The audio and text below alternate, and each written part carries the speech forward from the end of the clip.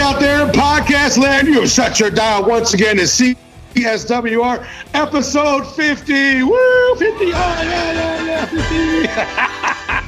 50. We don't have any high-tech sound effects we're going to bring in right now, I don't think. But, yeah, we are really, really glad you guys have all tuned in. Thank you for sticking with us for all 50 episodes. We are now going to get into our schedule of the day. We're going to be recapping our Dana White Contender Series from Tuesday. Invicta, LFA, and Bellator main events from over the week. We've got our UFC 255 breakdown, Dre's drop of the night, UFC Vegas 15 picks, Q&A with the Rhino Gang, and then Invicta and CFFC vet Lionheart Julian DeCourcy goes 10 rounds with Rhino. So let's go ahead and get our swim trunks and our flippy floppies on and go ahead and dive right in. On Tuesday's Dana White Contender Series, the last one we're going to have for a while. Sad face emoji over here. It's my favorite thing about Tuesday nights. However, we went out with, we started out with the 125-pound division. We had Chelsea Hackett versus Victoria Leonardo.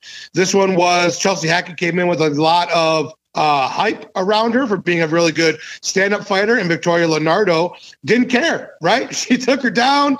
She got the TKO in the second round from the mounted position with GMP, and Victoria got a contract. Moving into the 155-pound division, we had Sherrard Blackledge versus Tucker Lutz. Lots of top position for Lutz.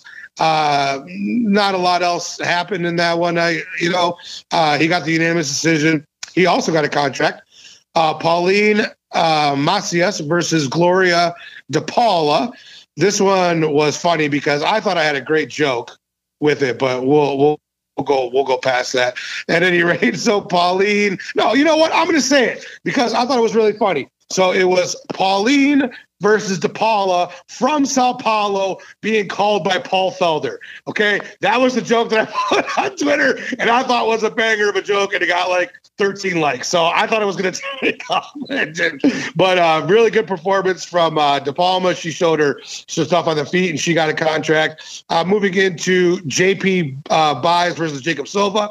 Jacob Silva was brought back. This one was a pretty scrappy fight at 125, and then towards the end of the first round, we got a guillotine choke submission for JP. Jacob was trying to protest that he wasn't out. It didn't look like he was out, but the referee, I believe it was Goddard. I think it was Mark Goddard. He looked like he was out. He has to save him from himself. Make sure, err on the side of caution when it comes to those. I know it sucks, but JP got the win over Jacob Silva. So, yeah, he got a contract as well. And then moving into Nick Maximoff versus Oscar Cota. Nick Maximoff was moving up from several divisions. I think he's like a part-time middleweight / light heavy. He fought a guy like a 265-pound guy, manhandled him on the ground, essentially. He wins a fight by UD, but he didn't get a contract. But Dana said he's offering him a spot on the next season of Tough, which is an awesome fucking thing to get from your from out of the Dana White Contender Series. You're not going to get a contract, getting a spot on Tough. That's pretty outstanding. So very cool for him. I know he had to go to the hospital afterwards, but I guess he's okay now. So that was our Dana White Contender Series recap from Tuesday. And now a long hiatus from the DWCS, which bums me out. All right, moving into Bellator 253. In the co-main event, Jason Jackson, start to finish, just beat up Ben Henderson. He was better than him everywhere. Got the unanimous decision over Bendo. Moving into the main event, this one was a quick one, folks. I thought it was going to be a really hard test for AJ McKee, which I'm so high on for a long, long time. He got in there against former champion Darrion Caldwell, and almost right away, dude got what they called it a neck crank. It was kind of a neck crank. We haven't exactly seen that submission before. It was kind of like a altered or, what do you want to say, impromptu version of a neck crank for AJ over Darrion, but he got him out right away. Very cool for AJ McKee. Moving on to the 145-pound Bellator tournament. And then a quick bonus. Shout out to my man, Rafion Superstats, beating Kevin Lee's brother by unanimous decision. 135-pound division. Rafion Stotts wins. We're going to shout him out. One of my favorite guests I've ever had. Rhino gang, Rafion. So let's get into the Invicta 43, just the main event, because the original main event, Emily Ducati versus Ruiz got taken off the card, and it's still unclear. There was some sort of COVID something, but there was no really expansion on what the explanation was. There was a COVID test positive, but not necessarily from one of the fighters. Maybe it was somebody in their camps. They're kind of being secretive about it, at least at this point when I'm recording. So that was taken away. So there was just Kayla Harrison coming over from the PFL, cutting down to 145 for the first time versus Courtney King. Once again, Kayla Harrison was fed somebody she had no competition from. Basically, Courtney King got thrown around, got her face smashed in by elbows on the ground. She was wearing the crimson mask, as we used to love to say, back in the 80s for pro wrestling. So Kayla Harrison got the TKO in the second round over Courtney King. So hopefully they can find her some competition, because I'm tired of seeing Kayla Harrison just run through people, right? Lastly, just real quick, the LFA main card, we had Alex Pereira got the first round KO over Thomas Powell with a beautiful left hook over the top, put Thomas Powell through the face plant. Big win for Alex Pereira, who is a multiple-time world champion kickboxer, very famous for his wins over Izzy in kickboxing. So very cool to see him get that big win and big drop and big KO in the first round. So that wraps up our Bellator, DWCS, Invicta, and LFA recaps. So let's go ahead and dive right into the UFC 255 prelims. First, we had Louis Koski versus Sasha Patikov. This one was funny because the ending sequence, what I'm going to go right to, was Louis Koski on the ground on all fours, basically, and Sasha just standing in front of him and going back and forth with lefts and rights and lefts. Koski wasn't covering up; he was just getting his head smashed. I don't know what kind of defense that was, but it certainly wasn't a good one. So, referee stops the fight. Third round TKO for Patikov over Koski. Then moving into Kyle Daukaus versus Dustin Stoltzfus out of Germany. Kyle Daukaus did a great job. He did a really good job of trying to keep range when he could and on the feet. And then when Dustin would kind of rush him and get him up against the fence, he didn't get taken down. He took his time. He worked out of it and got back to where he was in advantageous positions. So Kyle, he clearly won all three rounds to me, got the unanimous decision. All right, now let's move our way into the 170-pound division. We had longtime veteran Alan Jouban versus newcomer Jared Gooden. And Jared, for being a first-timer in the UFC octagon, going against a very wily and crafty veteran like Alan Jouban, put on a great performance for himself. This is one of those fights that could have gone either way. Jouban did a great job of the 1-2 body kick technique, and then Jared did a really good job of taking it, putting pressure forward, landing his own shots. He had a couple really nice knees, but he was mostly his jab and double jab was doing a great job.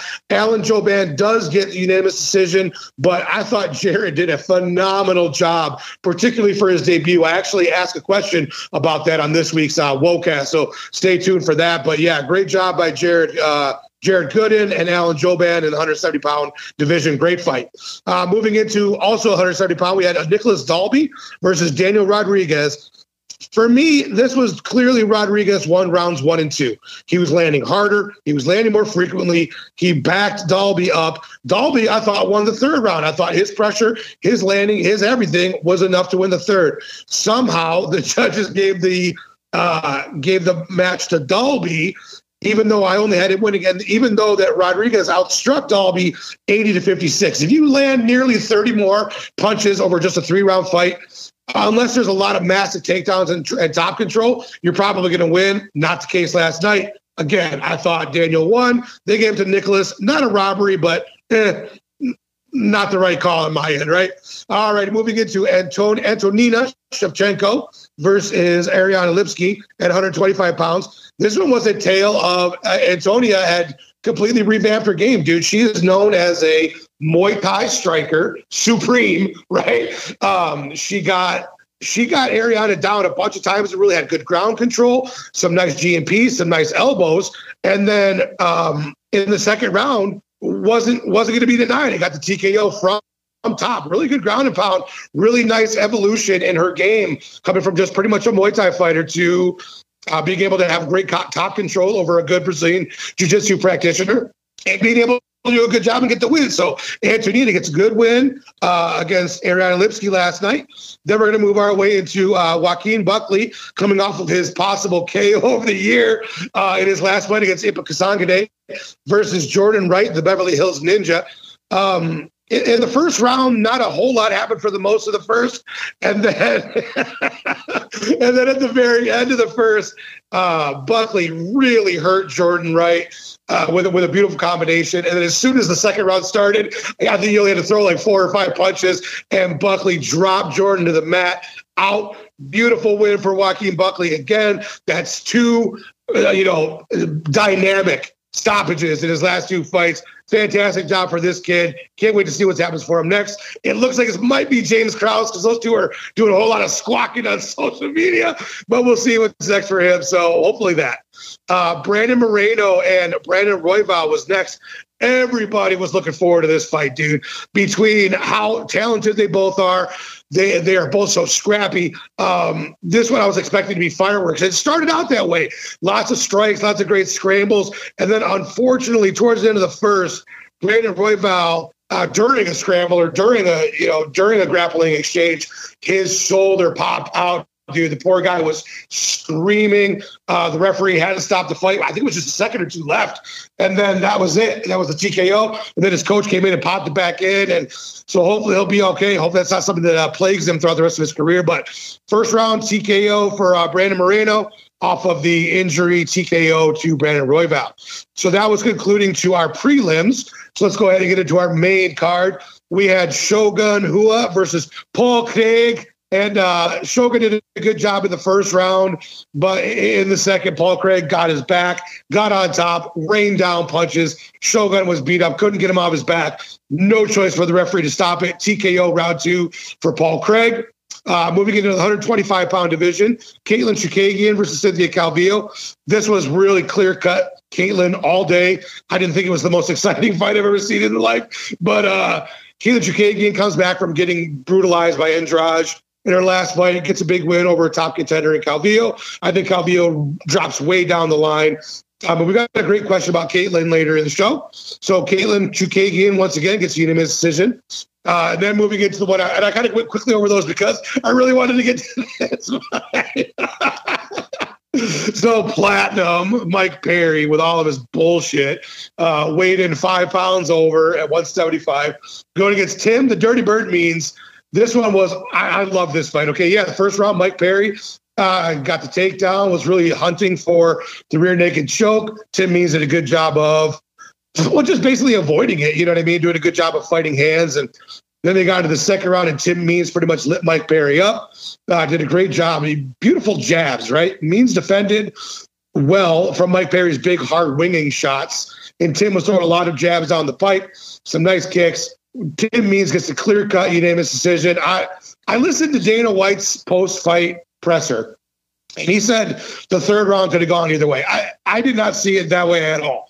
I thought Mike Perry clearly won the first. I thought Tim Means clearly won the second, and then clearly won the third. So, Tim Means, you did the right thing last night. You beat up Mike Perry, and gosh, that's a lovely, lovely sight to see. So, big up to you, Dirty Bird. Moving into the co-main event, which probably should have been the main event, Valentina Shevchenko versus Jennifer Maia. And you know what? Since this one went the distance, D-Reigns, let's go ahead and give Drea a call now, and we'll break down the co-main event because the main event was so fast. All right, ladies and gentlemen, now we got future player Drea joining us. What we're going to do real quick, we're going to go out of order because the Figueiredo versus Alex Perez fight was so fast. It was a quick submission, guillotine choke at just 90 seconds into round 1.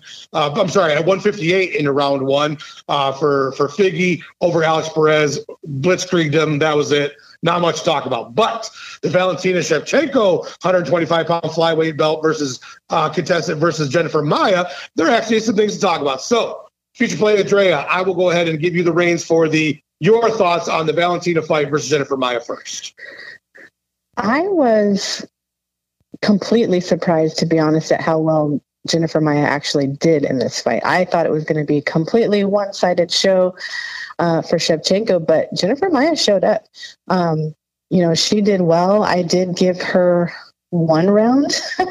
But even so, through the entire fight, she was holding her own. So I definitely, want to give her props for that. I wasn't expecting it. And I know going into that fight, Shevchenko was like a favored, like, I think it was like 2,500 or something like that. And as the fight went on, I think when it went into the third round, she was only favored like a 500. So I'm like, wow, it really changed, and it really surprised me. So I think we underestimated Jennifer Maia a bit. But what are your thoughts? I think this goes on to support my ever-growing theory that you are starting to develop a gambling problem because... But I don't actually gamble. I just look at the odds to do my picks. I'm just kidding. Valentina Shevchenko, I thought was going to be able to stay on the feet, pick her apart, and get her out of there in 2 or 3 rounds. Not the case. Jennifer Maia showed how tough she was, had a good game plan. Yes, when they were on the feet, Valentina absolutely was better. But then Valentina was the one who was initiating the takedowns, which she had some beautiful, slams and throws and trips and takedowns. And when she was on top, did a good job. However, Jennifer did a good job of neutralizing a lot of the striking from the top position of Valentina. So yeah, give Jennifer Maia her due. It didn't seem like she was really like at any point of ever winning the fight, but it seemed like she was definitely game to be in there and compete. So another win for Valentina, but this was not an easy win.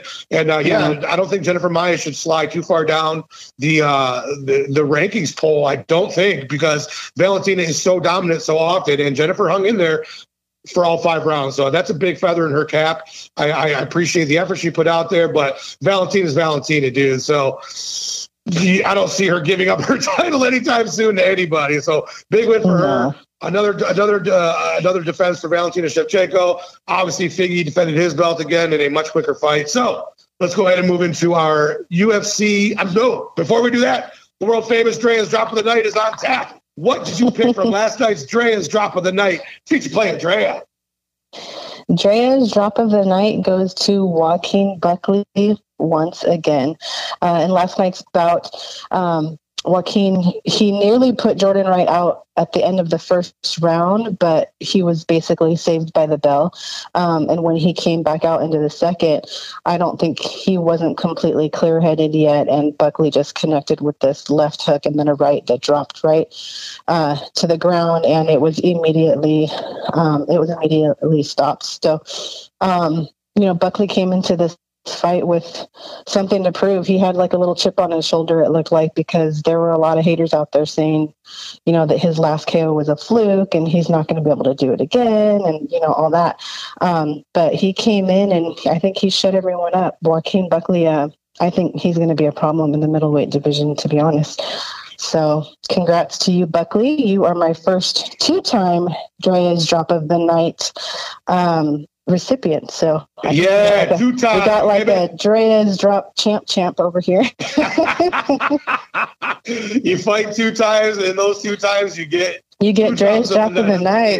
That's pretty doggone good, man. Good on him. And once you brought this up on Twitter as well, like, is this like it show you how good Kevin Holland is, because Kevin Holland kind of ran through him? Yes and no. Kevin Holland is really, really good. I'm excited to see what's next for him. But Buckley took that on super short notice. So I know Buckley full camp is a fucking problem. He's a freaking beast. Oh, yeah. I really look forward to see what's next for this kid. So fantastic. Drea's Drop of the Night again for this week. So let's go ahead and get into our UFC Vegas Fight Night 15 main card picks. And I will go ahead and get us jumped off with I got Spike Carlyle beating Bill Aligo by unanimous decision. What about you? I'm taking Spike Carlyle as well, hoping he doesn't come in throwing everything that he has in the first round and gas out like he did in his last fight. But I think he may have learned from that. So I'm actually going to take Spike with a TKO in the second. TKO 2 for Spike, feature player J. All right, I got my fellow Michiganiac heavyweight Josh Parisian going against Parker Porter. I've got John by TKO 2 via ground and pound. Going extra specific this week, Drea. TKO 2, ground and pound for Josh Parisian. What about you? I'm taking Josh Parisian as well, but I'm taking a unanimous decision. I think it's going to go the distance. All righty, moving into the 170-pound division, we got Miguel Baeza versus Takashi Sato. I got Baeza winning by unanimous decision, but it's going to be close. But I got Baeza. What about you? I actually am taking Sato with a split decision. I think it's going to be a freaking barn burner. I think it's going to be a good one, but I'm taking Sato with a split decision. Those of us like myself who are big fans of the Karate Kid 2 cannot see the name Sato and not think about Sato. Every time I see the name, I think about Karate Kid 2. I love that movie so much growing up. Yeah. I am the man who will fight for your honor. Hell I loved all of them. All right, moving into 205 with Anthony Smith. I got Anthony Smith beating Devin Clark via TKO in the second. What about you? I am taking Anthony Smith, but I am taking a TKO in the third. All right, so very close. I hope he needs a win. Oh, yeah, he certainly really does. Oh, my God. I'm always been this Anthony Smith fan, and his last couple fights, I've just been like, come on, dude, you got to do something. He really does. Then we got the very exciting Rafael Fiziev versus Renato Moicano. I got Fiziev toying with Moicano. I think he's going to be two steps ahead the entire time, and then finally finish Moicano in the third round with a clean KO, a possible future Drea's drop of the night. But I got Fiziev beating Moicano, third round KO. What say you? Wow, I have the exact same. Exact same as you, third round KO. All righty, moving into our main event, we got the big boys, the heavyweights, Curtis Razor Blades versus Derek My Balls Was Hot Lewis. We got, I think this is going to be not the most exciting fight in the world, Dre. I got to be honest with you. I think Curtis Blades is going to do a lot of pressing Derek up against the cage and doing inside knees, inside elbows, a little dirty boxing, and it's going to be a lot of control. He'll have some takedowns as well, but I think Derek Lewis, when he gets on the feet, will be dangerous and will throw that huge leather that he does throw. But I think Blades is going to be able to avoid it, kind of make it a more methodical, grinding type of a fight. So I've got Curtis Blades getting a 50-45 unanimous decision over Derek Hot Balls Lewis. What's your take on it? Very specific, sir. Yes. I am taking Curtis Blades as well. I pretty much had the same thoughts. I was just thinking, not that this is going to be a boring fight, but I just think it's going to be a long kind of grind each other out kind of fight. And I'm taking Curtis Blades with a unanimous decision. Now, if you notice, I did not say boring. I just said not the most exciting. I shouldn't say that. I shouldn't say boring, but I mean, some heavyweights to me I love, and then in some heavyweight fights I just feel like are gonna. It's not going to be boring. It's not going to be boring. It's going to be less exciting. This is one of those style clashes, you know. Yeah, it's got a definite stand-up guy who wants to throw bombs, and another guy who's really good at cage control and top control. So again, you never know Derek Lewis may be able to throw that heater and knock it's possible. It's possible, but I don't see it going that way, you know. I don't. Yeah, right. So the CSWR crew is together on this one. So let's move into our Twitter questions. I know the first one comes from our homie down in Texas, the new dad, Scott Nolan. What do you got for us, Scott? All right, Scott. What is a typical thing? I'm sorry. Had to pull up my questions. Scott asked, I love it. What is typical Thanksgiving look like in the Casa de Rhino and Drea? How will this year be different? What are y'all's? Sorry, that threw me off saying that word. What are y'all's must-have food dishes, and why do we have to have the Texans versus the Lions? Love you guys. Oh, that's so funny. Hope you enjoy the weekend and stay in touch. Thank you, Scott. Yeah, basically Thanksgiving is normally I go back to my parents' house outside of Detroit. My sisters who live on two opposite ends of the country, and their families come in, and then we do it up. We do it up like most people do. We do it up a big dinner, and I am very partial to. Most of you I think know I've been keto for like 5 months, right? So I'm very partial to anything non-keto when it comes to Thanksgiving food. So I'm a huge stuffing fan and I'm a huge mashed potatoes fan. Those are probably my two most favorite things about Thanksgiving. How's it going to be different this year? We're not doing it. That's how it's going to be different. We're not doing it at all. No Thanksgiving. I'm going to be here at my house, just probably looking at other people's fleets of their beautiful Thanksgivings, but not me, dude. I don't want to go anywhere. I don't want to see anybody. I want to have it just be, let's move forward. I got to see my parents the other day. We did a little outside socially distanced picnic. That's kind of our Thanksgiving for this year. So I don't know why we have to have the Texans and the Lions, but the Lions actually have a shot against the Texans if they play or when they play. So I'm actually okay with it. Freya, I'm totally okay with that as well. Yeah, me too. For me, things have been a little bit different since last year. I lost my mom, so Thanksgiving was always at my mom's house. But this year, I will be cooking at my house, having a whole lot of people over.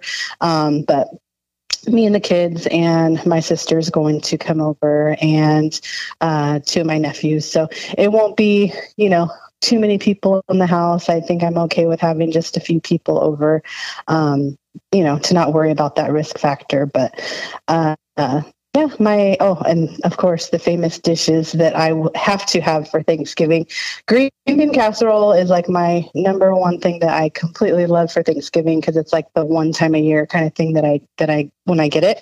And like you said, mashed potatoes and gravy are like my shit. So I will be having a ton of mashed potatoes and gravy with my freshly made dinner rolls and green bean casserole, and of course turkey. But those are my two main things. Like I will literally have a little bit of turkey, and like half of my plate is mashed potatoes and gravy and dinner rolls. Like the funny thing is that I hate gravy. I hate every gravy. Are you serious? You're I hate crazy. it. I always have. I don't like it. What I do is, and I know I'm not alone. Okay, so I don't want to be attacked. No, you're not. Because I put the cranberry on top of the turkey and I eat it like that. So gotcha. That's how I've always done it. That's how I like to do it. So yes, that's for me. I'm not a big fan of other gravies like brown gravy and chicken gravy. I don't really care for, but turkey gravy, and I make it homemade. I don't buy like the canned stuff or the jar, but I make it from that, from the turkey broth, and it's like I could eat it literally. It's so good. So once again, you're on opposite ends of the hill on this. Yeah. Scott, thank you so much, dude. Thank you so much for that question, brother. And happy Thanksgiving to you. Enjoy your first Thanksgiving with your baby girl. Absolutely. Very, very cool. All righty. So let's move into our next question, which comes from the big homie up in Canada, Rage and Sweet Potato. What do you got this week, RSP? Rhino, could you talk a little about the difference between boxing and MMA when it comes to how fouls are dealt with? Yeah, dude. It's really different. The thing with boxing is when a foul happens, it's usually like if it's gnarly enough to where there's like a wincing or a pullback or something like that, the referee will step in and literally be like, "Hey, don't do that. Go." And then you right back into it. MMA has a lot more room for different fouls, though, right? Because there's so many more techniques that are thrown. There's a whole lot more nut shots. There's a whole lot more infractions that happen in MMA. So basically, the biggest difference is that in boxing, and this is not just in my personal experience, but from what I've watched over the 30 plus years I've been watching it, they want to get back to the action much faster, right? It really goes with almost like an on-the-fly warning and then go, as opposed to MMA, which has a stop, an explanation, a time given for recuperation. That happens far more often. I've seen it happen in boxing, of course, but for the most part, really, MMA is far more. Let's take care of the person. Let's give them time to go. Let's explain to the other person what they did wrong. It's not that way in boxing the majority of the time. It's like, oh, you headbutted. Hey, watch your head. Go. You know what I mean? Oh, you hit him low. Is he standing? All right, go. It's much more like that. At least that's been my experience. So yeah, dude, that's the biggest difference between the two that I know of. So RSP, thank you so much, my dear friend. Great question, dude. Alrighty, moving to number 3. We got Mr. B, great friend of the show, big supporter, and my homie. What do you got, Mr. B? Mr. B asks, after her performance last night, what do you guys think is next for Katlyn Chookagian? So for Caitlin, I'm going to go with Lauren Murphy, and here's why. Oh, that's exactly what I was thinking. Oh, good. Okay. So yeah, I was thinking the same. I'm sorry. Go ahead. Go ahead, Dre. No, it's fine. I was just saying I was thinking the exact same thing. So there's really no room for her to go up at this point right now because both people above her she's lost to. But I'd like to give Lauren Murphy a try with her. Yeah, both are coming off wins. Both are top 5. Assuming that Andrade is going to get the next shot at Valentina, and she just went through Caitlin Chookagian, I think this makes all the sense in the world, right? So Caitlin and Lauren Murphy should be next, and then the winner of that is the winner of whoever Valentina's next shot, which should be Andrade, right? So let's just say Andrade fights a Bullet, and then the winner of that should get the winner of Caitlin and Lauren Murphy for the belt. That's the way I see that one going. So, Mr. B, great question. I see Drea cosigns, which is always the next little bonus. Awesome. So, Mr. B, thank you very much. Feature player Drea, we had your helpful in a breakdown of our co-main event, which should have been the main event. We had your famous Drea's Drop of the Night with the first ever champ for Drea's Drop of the Night title. We had your Twitter questions. So you, my dear, have finished your obligations to our show for this weekend. I am so glad to have you back on, as I always love to say. Thank you so much for joining us again this week, and we will talk to you soon. All right. See you next week. All righty, Rhino Gang. Let's go ahead and get into our voice questions. I know our first one comes from my dear friend, Gina from the Whoa and Shots Fired. Gina, what do you got for us this week, my friend? Hey, Rhino, this is just Gina MMA and her 4 billionth account. I am exhausted, but yes, Gina from the Wocast or whatever you want to call me. Listen, last night I thought Daniel Rodriguez did enough to win last night, and I was kind of surprised that Nicholas Dalby pulled off the win. It was a close fight, but remember when Daniel Rodriguez went into his corner after the first round, his coaches told him to be first, to move forward and to go for the takedown and to mix things up. And that's exactly what he did, and I thought he did enough to win the fight. What are your thoughts? Who do you think was the winner? And did the judges get this right? I'm baffled by this decision. But what are your thoughts? Love the show, love you, and keep up the good work, hon. All right? Gina, I absolutely agree. I had Rodriguez winning rounds 1 and 2 of that fight. I thought his striking was far cleaner and more effective. He outlanded Dalby by nearly 30 strikes for the fight. I gave Dalby the 3rd round, dude. I thought he did enough to win the 3rd, but clearly Rodriguez should have won rounds 1 and 2.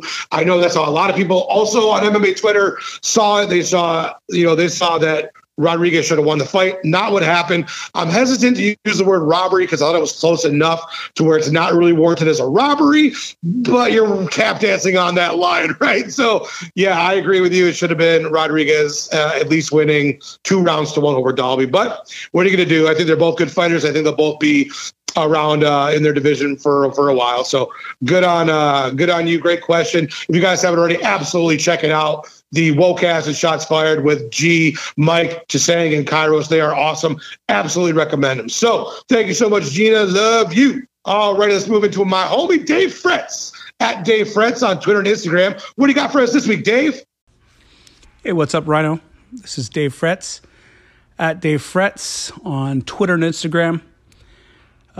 Fantastic card last night. Really, really enjoyed that. It was funny how people were not happy beforehand with the card. And to be really honest with you, I don't understand that. Even on paper, to me, the prelims even looked really lit. And it certainly delivered. Fun having both Shevchenkos on the card. Got to be really difficult for Antonina to try and perform alongside her sister. But man, last night she did fantastic. Really caught me off guard going to the ground the way she did, and she looked really good. It was controlled. I mean, there's holes there, but wow, impressive. What do you got next for? Talk to you soon, man. Peace. Oh, this is a great question, bro. Next for Antonia has got to be for me, I want the winner of Andrea Lee versus Jillian Robertson, dude. I think that makes the most sense.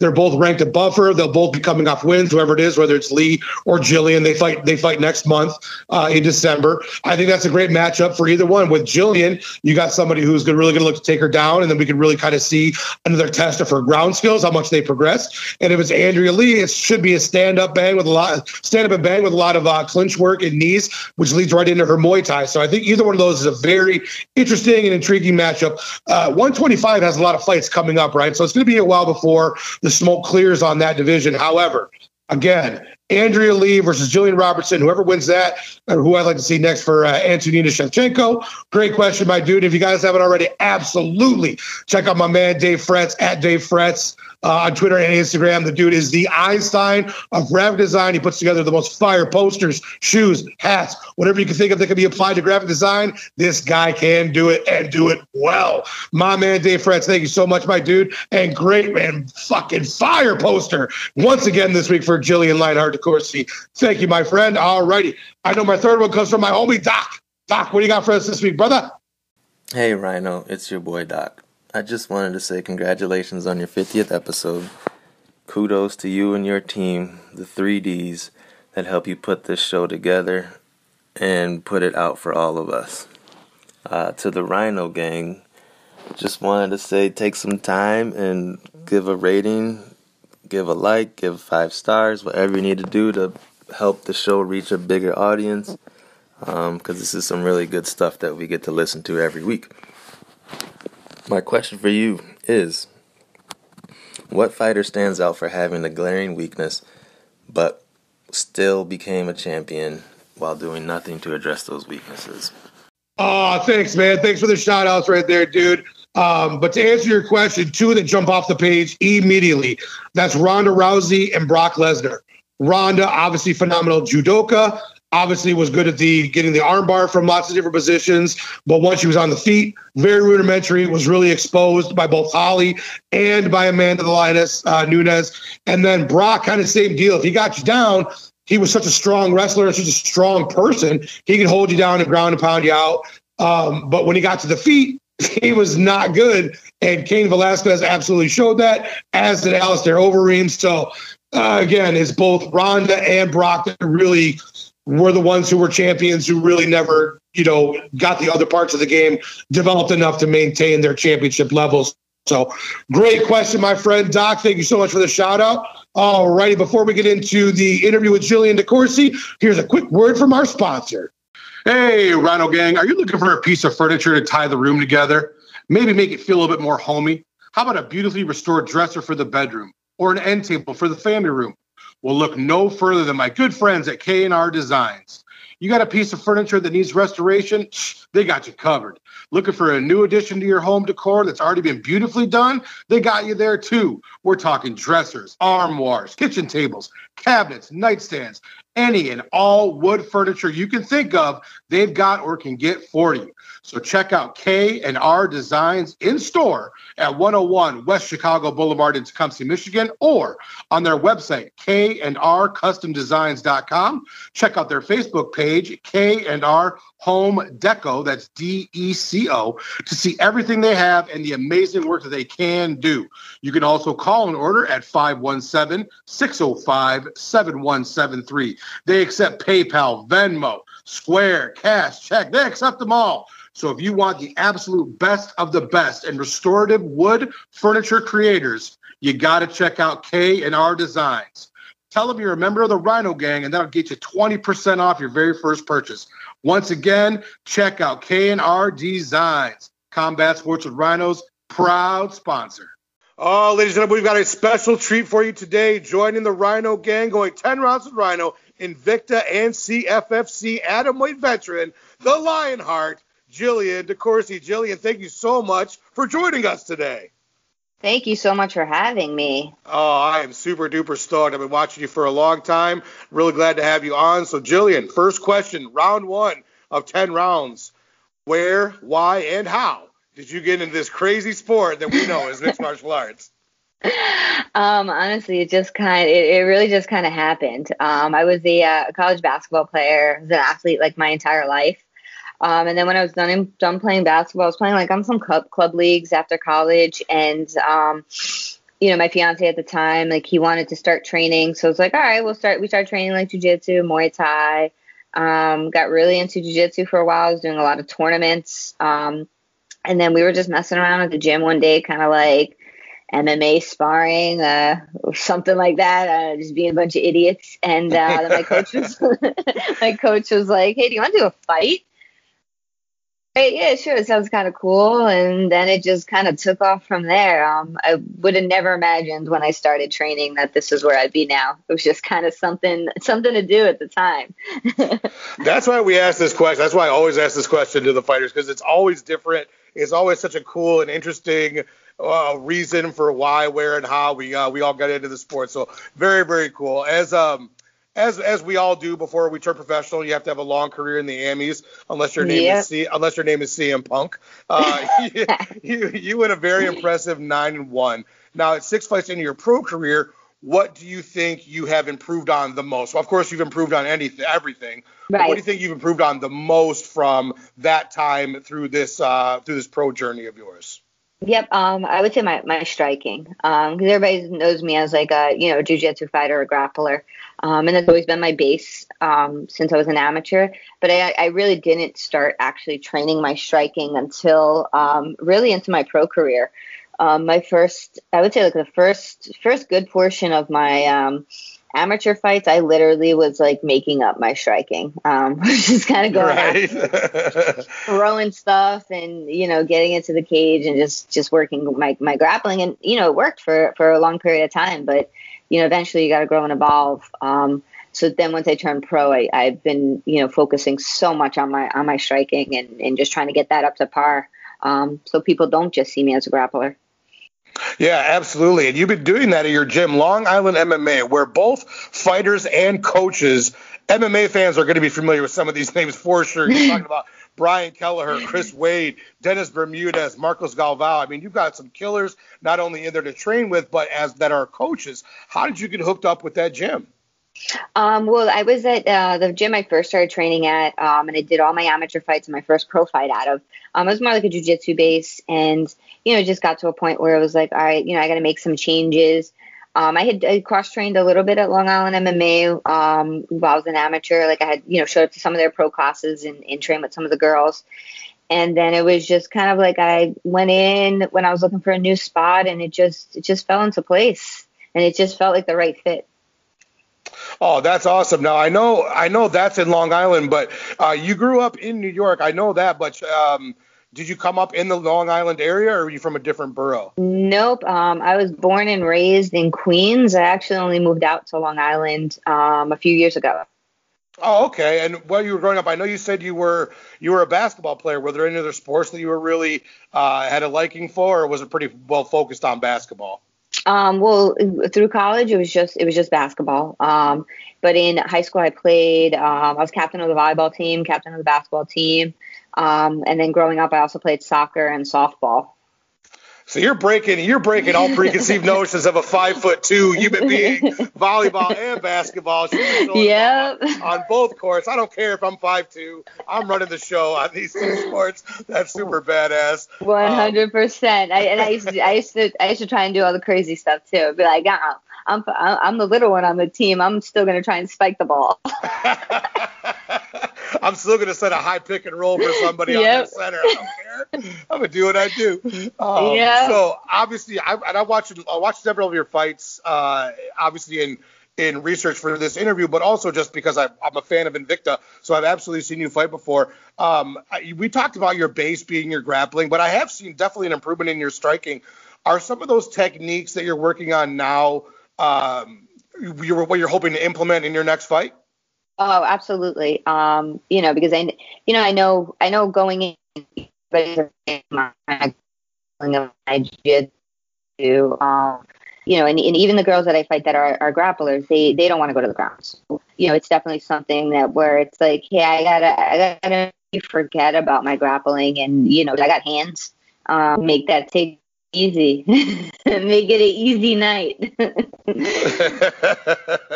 I'd love to hear the origin story of that very cool nickname Lionheart, dude. Where does that come from? What's the story behind it? That actually comes from my first coach. We went through like a phase where it was just like ridiculous nickname after ridiculous nickname, and then finally, he had been watching one of the old Van Damme movies, and he was like, that's it, there you go. And I hadn't seen any of the movies or anything, so I didn't really know what it was coming from. And then he gave me a specific scene to watch, and pretty much he's just like getting his like butt kicked and like not giving up and just keep fighting, keep coming back. And I was like, all right, I get it. I dig it. We can go with it. That's awesome. So obviously you're training a ton right now. What are my Ryan LaFleur. Yep. I was just going to say Ryan LaFleur at over at Long Island MMA keeps trying to change it to Jilly Bean though. So, that one's not flying too far though. No, my one of my roommates in college, her name was Jill. We called her Jilly Bean, so I don't think that's the right fit for you. I like Lionheart better for sure. Yeah, but that's what everybody. That's what they throw around the gym all the time. I'm like, you Jilly guys Bean. I mean, that's like cute. That's like cute. That's what you want to say to like your friend. You know what I mean? But not just what you want to impose your name being for the cage. So obviously you're training a lot, right? Obviously you're training a lot right now. What are some of the bands or songs that are getting heavy rotation on your playlist right now? I mean, I'm pretty easygoing when it comes to music. Actually, my last couple of fights, the last two wasn't too bad. But before that, I was doing a lot of like Imagine Dragons were actually a lot of my walkout songs. Is that right? Yeah, it was interesting choices for walkout songs, but they worked for the mood. But I just like kind of circle through the hits and like whatever kind of catches my attention at the time. I'm not super picky. I gotcha. So we're going to switch gears a little bit for this next question, Jillian. So I have been a long time super advocate for an atomweight division being added to the UFC. I think that the talent, it's a talent rich division with tons of very good fighters. You have amazing feeder organizations that can lead into it. Do you think that we could possibly see, just you have this inside look that I don't, do you think that this is a possibility for maybe the next couple of years to see in the biggest promotion that there is in mixed martial arts is an atomweight division? I think it definitely is a possibility, but it's just when, right? And if it makes sense for them to do it. Us as fighters, the atomweights, we know it makes sense. We know the talent pool. We know, the girls that are going to bring it. And you even see so many of the atomweights just kind of forcing themselves to move up to strawweight just so that they can, potentially get that opportunity. It's a hard jump to make because just body frame wise, atomweights are like, it's like a different speed. Everybody's like, oh, it's only like a 10-pound difference. Yeah, but it's just it's body frame. Like so many factors kind of go into play. And then those Invicta cards, you really get to see the difference because you just packed with female fighters, and right off the bat you can know that who the atomweights are. Sure. Strawweights, flyweights, bantamweights. Everybody else kind of like mixes in together, and there's like like it's like you're like I can't you can't really notice, but atomweights right off the bat So, it's kind of not fair that, so many of them are forced to jump up to strawweight just to try and get that opportunity. I think it does make sense for them to make it. But, just with some of the changes that they've made with some of the divisions, it's like, are they actually going to do it? I'm not so sure. Right. That's my thinking as well. So thank you for letting us know on that, dude. I really hold out hope, and I know a lot of MMA fans do, that we can see 105. And if you guys out there in the Rhino Gang, if you have not seen atomweight fighters go at it, check out Invicta or any other promotion where you have them. It is a blur of fists and kicks and high level transition. It is awesome. Super duper talent is absolutely a part of that. So, okay, moving into round 9, we are cruising our way through. Round 9 is my mandatory food question. You are a native New Yorker. New York has some of the best food in the complete world. What of the quintessential New York foods is your favorite when you're allowed to indulge in kind of whatever you want to have? Pizza. Nothing like good New York pizza. So pizza in New York is typically a thin crust. That's what I'm assuming we're talking about? Yep. And when shout out that your favorite thin crust, typical New York slice. Shout out your favorite place to get it. Oh, man. Anywhere that's good. Okay, so there's a multitude of places. Pretty much. I mean, when you get but we're spoiled here, so you you bring somebody not from New York to like a shop that we think is like, oh, that place is garbage, and they're like, oh, this is good, but you know, we're kind of spoiled, so because we get good pizza. Yeah, bagels, pizza, and hot dogs, I think, are the quintessential New York staples that are ahead of most other places. That's for doggone sure. So, Jillian, we have careened our way into the 10th round with Rhino, the last round that there is. We want our fans of my show to become fans of you and the show that you bring. So please tell us where we can all follow you so we can follow your career, check out your next fights, and get to know you on a different level. What are your socials? Where can we follow you at? Yep. So you can follow me on Instagram and Twitter at Lionheart Jill. On Facebook, since Facebook is such a wonderful platform and likes to keep shutting down my fighter page, that no longer exists, but you can follow my personal page at Jillian DeCourcy. Oh, fantastic. So we've got IG, we got Twitter all taken care of. So yes, Rhino Gang, let's absolutely follow Jillian DeCourcy. She is going to make a lot of waves, a lot of noise. We're all going to be hearing about her more. Come on, Dana, let's give Invicta a call and say, let's bring those ladies from 105 into our promotion as well. Let's get the Adams Way the shine they deserve. Jillian, thank you so much for joining us today. We can't wait to talk to you again after your next fight. We would love to have you on again. Yes, absolutely, and hopefully that's sometime soon. I hope so, too. All righty, we'll talk to you soon, my friend. Thank you so much for having me. This is Jillian Lionheart DeCourcy, and I just went 10 rounds with Rhino. Man, Lionheart, Jillian DeCourcy, dude, I've absolutely seen her fight before. Very, very tough fighter. Very cool person to get to know and to talk to. She couldn't have been nicer. Definitely big ups to her. Can't wait to see what's next for Jillian. So thank you very much for joining us this week, my friend. All right, let's move into our shout-outs and our outro. Thank you so much to the participants of the forum this week. Scott Nolan, RSP, the homie Mr. B from New York, Gina from the Shots Fired and Wocast Pods, Dave Fretz at Dave Fretz, both on Twitter and Instagram, my homie Doc. Definitely want to give shout outs to the Rhino Gang, Brat, MMA, all the homies of the MCCI, APB, Pokemama, Miss Fight Diva, the homie D-Crons, Marquise from Weak Sauce Radio. My man writes the best articles about boxing. Absolutely check him out if you are a boxing fan. My girl Lanta Brown, my homie Angel, Sin City Sarah, the ladies of the TKO, the homie Unsolicited, Ashley the MMA Nerd, Jim Asood, fucking casuals. The homie Mixed Man. Thank you guys, everybody. We've gotten through 50 fucking shows, if you can believe it. Couldn't have done it without Drea, D Reigns, Dave Fretz, the Triple D that is the backbone of this show. Thank you guys so much for being on this with this journey. Let's look forward to the next 50 and the 50 after that and after that and so on and so forth. Let's be kind to each other. Black Lives Matter, and we will see you next week. Cage Side!